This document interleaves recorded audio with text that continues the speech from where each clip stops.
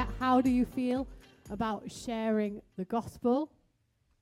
Awkward is the biggest one. I know I've definitely had some awkward moments sharing the gospel. Nervous, incompetent, opportunity, it's responsibility, excited, challenge, happy, frustrated at times. Ooh, and there's more appearing. Not always easy, unsure, excited but shy, prohibited. Ooh, interesting. Good but hard to start. I think there's really quite a mix there. That's quite interesting. I think we're just about all back now. Brill. So today we are looking at ways to share the gospel.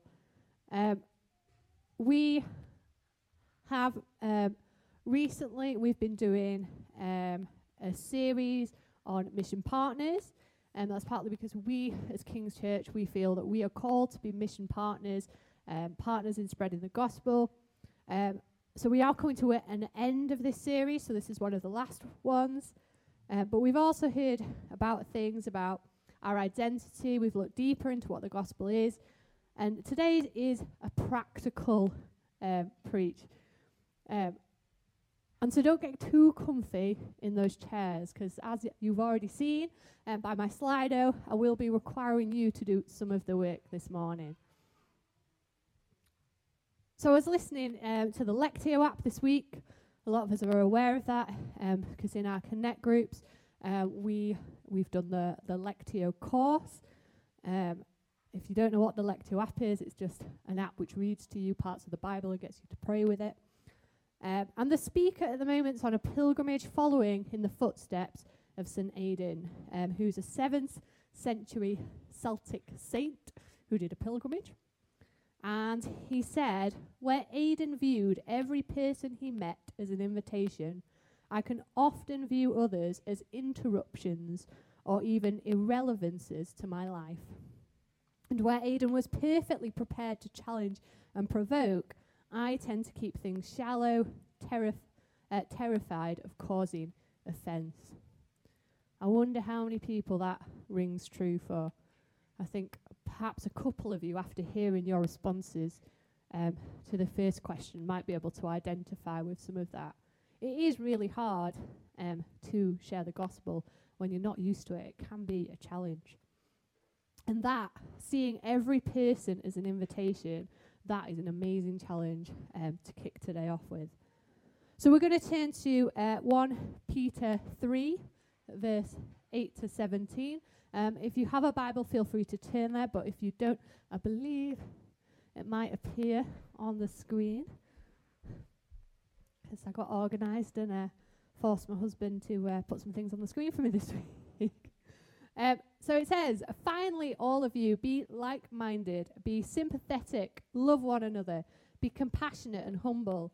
Do not repay evil with evil or insult with insult. On the contrary, repay evil with blessing, because to this you were called, so that you may inherit a blessing. For whoever would love life and see good days must keep their tongue from evil and their lips from deceitful speech. They must turn from evil and do good. They must seek peace and pursue it. For the eyes of the Lord are on the righteous, and his ears are attentive to their prayer. But the face of the Lord is against those who do evil. Who is going to harm you if you are eager to do good? But even if you should suffer for what is right, you are blessed. Do not fear their threats. Do not be frightened, but in your hearts revere Christ as Lord. Always be prepared to give an answer to everyone who asks you to give the reason for the hope that you have. But do this with gentleness and respect, keeping a clear conscience, so that those who speak maliciously against your good behavior in Christ may be ashamed of their slander.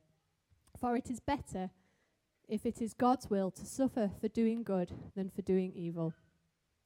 So Cath last week spoke on the fact that everything is mission. I'm assured of this because I was with the kids last week. But our whole lives should be about mission. And this passage is about our whole lives bringing glory to God. But included within that, Peter says, always be prepared to give an answer to everyone who asks you to give the reason for the hope you have. We need to always be prepared to be able to spread and to speak the gospel. So let's start thinking about how we can share the gospel. So this is where I've got another Slido. So phones out at the ready. And I think we changed the question slightly. In what ways do you personally share the gospel? How do you share the gospel? Or how can we share the gospel? I'll give you a few moments to do that.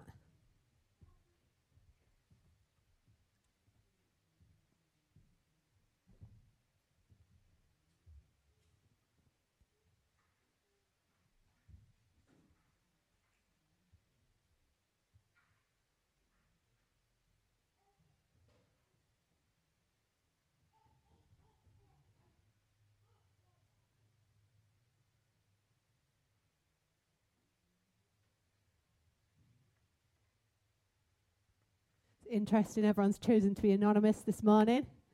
I think we're best out to read some of them. I think, they're disappearing. Talk with friends, lifestyle, bringing unbelievers to church, being a witness, challenge others through testimony of God's goodness in my life, my story if the opportunity arises, talking about my experiences of faith in Jesus, having coffee chats with people about the Bible and Christianity, through my behavior, bringing up my beliefs and theology during conversations with friends, lifestyle,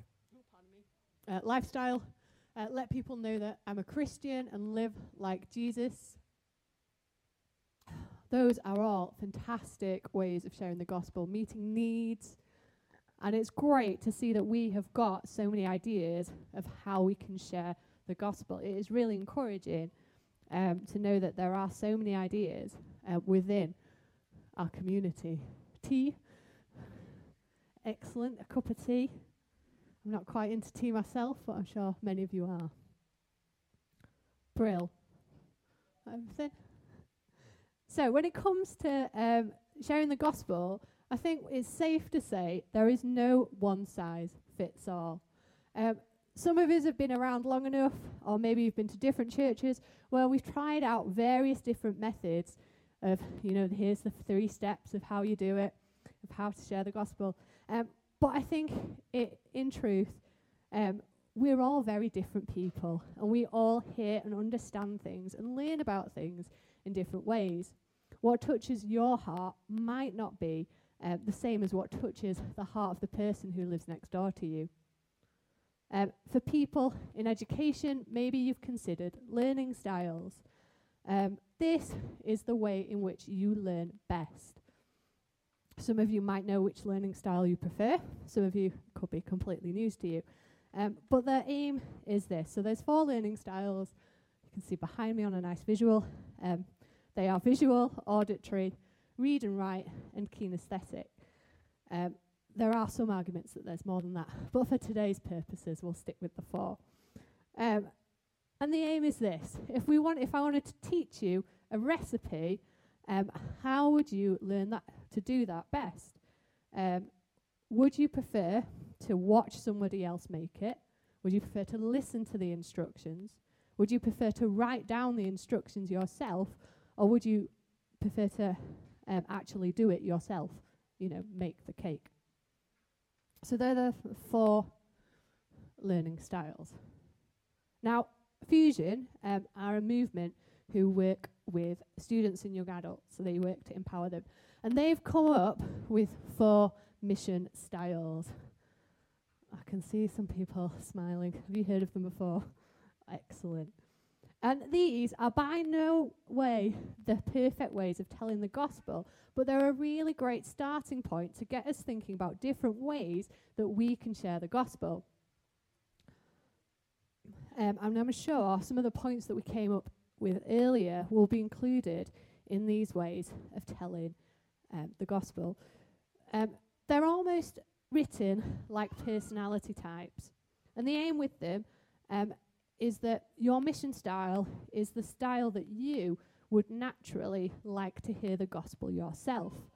And so therefore, because that's how you would like to hear it, that's probably how you would naturally tell it. Hopefully, as I go through the 4 different ones, you'll kind of get the idea. So, firstly, we've got convince me. Convince me people know what they think and why they think it. They're not afraid to analyse and critique. In fact, they love that kind of thing because they want to see the logical foundation for beliefs and claims. Objectivity is the convince me person's best friend. No one can brag around them because they want to know the facts and evidence behind the claims. When it comes to faith, convince me people are looking for things to make sense. They want to know that Jesus is real and Christianity is true. They may need to do lots of reading, thinking, analysing, and to get there and to find their hearts open to meeting Jesus today. If you want to see convince me person thrive, steer clear of feelings-based learning, but give them theories, reading, lectures, analogies, and space for them to think for themselves. We can find an example of that kind of person in the scriptures, where Thomas reacts to hearing how Jesus rose from the dead. In John 20, verse 24 to 31, I'm just going to read a few sentences, so don't feel like you have to turn to it. He says, "Unless I see the nail marks in his hand and put my finger where the nails were and put my hand into his side, I will not believe." And then a week later, Jesus says to Thomas, "Put your finger here, see my hands, reach out your hand and put it into my side. Stop doubting and believe." So that is convince me.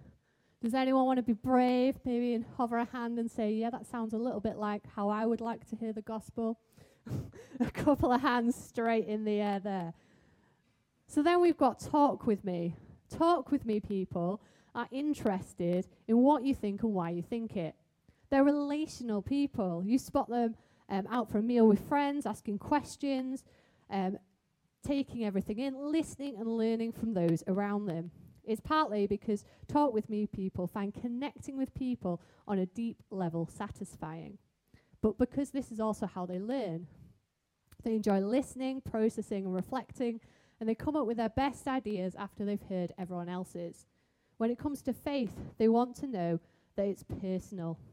They'll find more of God through other people's lives, an honest experience, because they're looking to know that Jesus cares and that he is with them.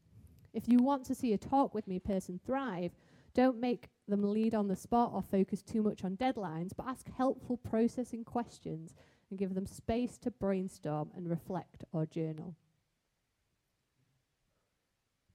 This is similar. The biblical example for this one is a story of Jesus' interaction with his 2 followers on the road to, I always say it wrong, Emmaus. The followers think that Jesus is dead. And Jesus responds by asking great questions. He listens, he gives them space to process their feelings and thoughts, and then he explains what God is doing, referencing the Old Testament, which they would have been aware of. And he gives them stories. The Old Testament stories would be what they would be familiar with. They eat together, they pray together. It's very much based around friendship and conversation. And in this process, their eyes are open to recognize that Jesus is actually alive. And if you want to find that later, it's in Luke 24. So that one is the talk with me. Is there anyone who thinks perhaps, I'm quite a relational person, so I think I would fall into talk with me? Got one.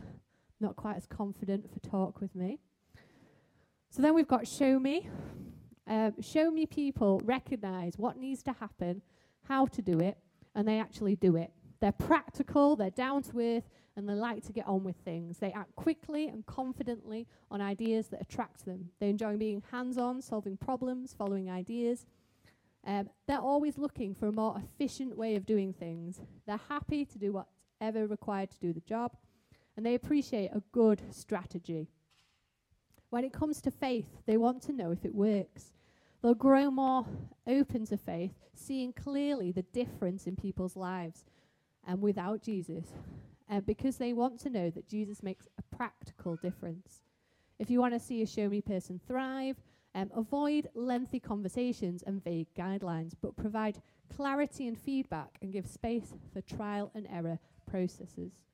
The example in the Bible here in John 6 is the feeding of the 5,000. And we all know this story well. All the people gathered to listen to Jesus. The disciples come to him and say, oh, the people are hungry now. But Jesus wants the disciples to help be part of the solution. And the only food they can find comes from a small boy's packed lunch, which Jesus prays over, and it's multiplied. The thousands are fed until satisfied, and God, as the provider and sustainer for humanity, has made himself real in a very practical and obvious way. That's the show me. Does anyone think that's kind of how they might be prepared to spread the gospel? Oh, I can see one person looking eager for that one. Obviously, it's not about putting yourself in a box, but I think these are kind of helpful to look at different ways that you can share the gospel, and that also people are open to hearing it through. So the final one that Fusion give us is let me experience. Let me experience people want to have the most fun possible. They involve themselves fully in the here and now. If anyone's going to experience fear of missing out, it's these guys. They're keen to explore and experiment. They put ideas into action. They're willing to take risks, and they act on instincts. They may look back and say, oops, but they'll always be glad and give it a go. That's how they learn. When it comes to faith, they want to know that it's truly life-changing. They will find more of God as they give it a go, trying out church or doing what Jesus did, because they're looking to know that following Jesus is an adventure. If you want to see a let me experience person thrive, don't give them a lengthy explanations, precise instructions, or lots of reading. Give them the opportunity to be part of a team, experience new things, or lead and mobilize. In Luke 10, verse 1 to 9, it says, after this, the Lord appointed 72 others and sent them 2 by 2 ahead of him to every town and place where he was about to go. He told them, the harvest is plentiful, but the workers are few. Ask the Lord of the harvest, therefore, to send out workers into the harvest field. Go. I am sending you out like lambs among wolves. Do not take a purse or a bag or sandals, and do not greet anyone on the road. When you enter a house, first say, peace to this house. If someone who promotes peace is there, your peace will rest on them. If not, it will return to you. Stay there, eating and drinking whatever they give you, for the worker deserves his wages. And it goes on. I think many of us are familiar with that passage as well. So that one, the final one, is the let me experience. Does anyone brave enough to say, yeah, actually that sounds a bit like me? Oh, yeah, one at the back. So it's really interesting to think about these 4 different ways of sharing the gospel. I mean, obviously, we all, because we're all very different people, we might find that, we overlap the different boxes, and because these are stereotypes, they may miss out other kinds of personality traits that you might have as well. But it is interesting to kind of to think and reflect on those 4 different ideas. If you're really interested in looking at that further, there's a quiz you can take online which will actually tell you, based on stereotypes, which mission style you fall under. So I can send you the link if you are really interested. We are about to spend time discussing, but I've just got just a couple more points for us to consider before we do that. So it's like a page left, so we are nearly there. So Romans 10, verse 9 to 15. So if you want to turn there, please feel free.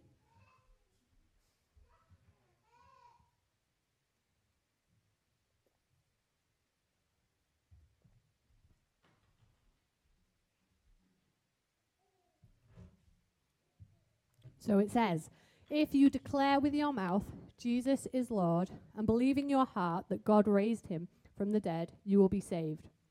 For it is with your heart that you believe and you are justified, and it's your mouth that you profess your faith and are saved. As Scripture says, anyone who believes in him will never be put to shame, for there is no difference between Jew and Gentile. The same Lord is Lord of all, and richly blesses all who call on him, for everyone who calls the name of the Lord will be saved. How then can we call on the one they have not believed in? And how can you believe in the one of whom they have not heard? And how can they hear without someone preaching to them? And how can anyone preach unless they are sent? As it is written, how beautiful are the feet for those who bring good news. Whilst we can share the hope of God in many different ways, while we can show people God's power, for them to really, really know the truth, at some point we have to actually tell them the gospel. We've got to explain that Jesus is our Saviour. He's the one who died and rose again, that he did it for you personally. And unless this is part of our mission, no amount of being nice or any of the other things that were included in those 4 mission styles is going to be enough. Because it's the truth that really sets people free. And don't get me wrong, obviously those things are a great part of it, and it could be a really important moment in someone's story where they experience something powerful, or, they have this real act of kindness that they get to experience. But the real important thing is to hear who Jesus really is. So there's a study that was done in 2022. I think some of us will be familiar with it. The Talking Jesus research. And they found that 53% of non-Christians know a practicing Christian. But let's switch that. 47% of people don't know a practicing Christian. It's easy to assume that everyone you know will know another Christian, or everyone that you come across knows a Christian. But if you're meeting someone and presenting Jesus to them, you could be the first person who's really done that. And I think that's really important, especially when we're thinking about, well, do I really need to be the one who tells them that Jesus is Lord and Saviour in that way?